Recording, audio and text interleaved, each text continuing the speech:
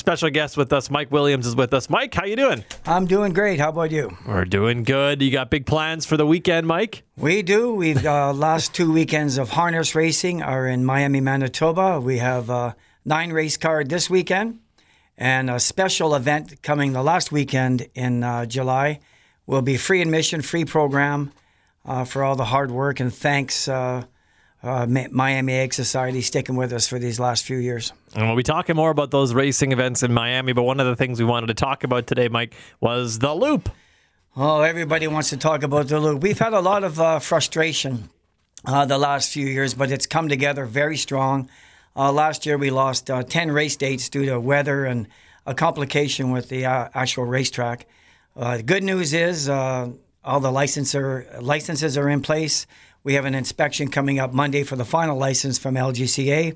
And if that goes clean, we start August 5th and go right through to October 28th. So we're pretty excited about that right now. And Mike, when I say the Loop and you talk about the Loop, we know what we're talking about, but there might be some folks who might not know about the Loop. Talk about what that is. Well, 13 years ago, we approached Garth Rogerson, CEO of the Red River X, about a project possibly racing at the Red River Exhibition. He loved the concept.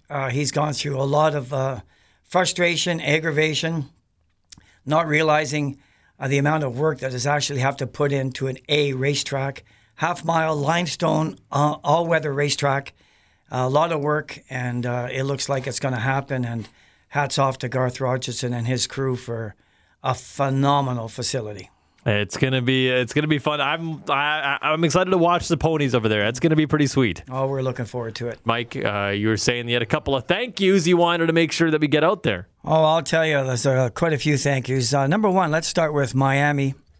We were in a little bit of trouble earlier in June. We were supposed to be in the Loop, and because of certain permits not being given to us at that point, we had to ask Miami to come through for us once again and race an extra few weekends. And we were close. If they hadn't taken us on, there were a few big stables that would have probably have left to go to Alberta.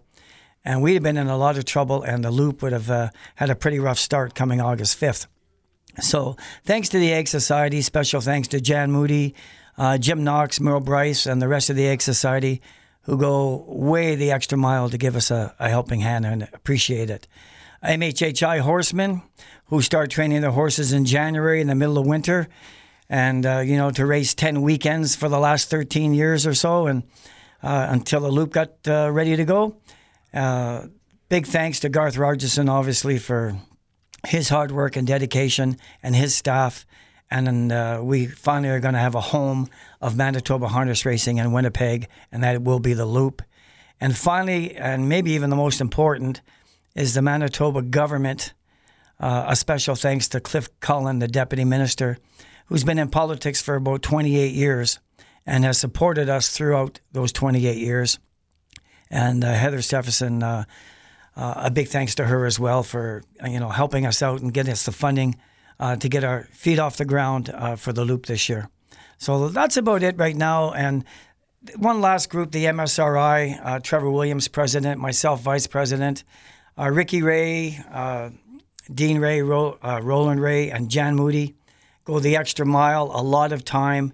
We don't always agree on things, but at the end of the day, when it counts, we make things happen. Sounds like a good team that you guys got put together there. Absolutely. And so next weekend, we can see harness racing in Miami. Talk about, Mike, what we're going to be seeing. We've got a lot of horses this year.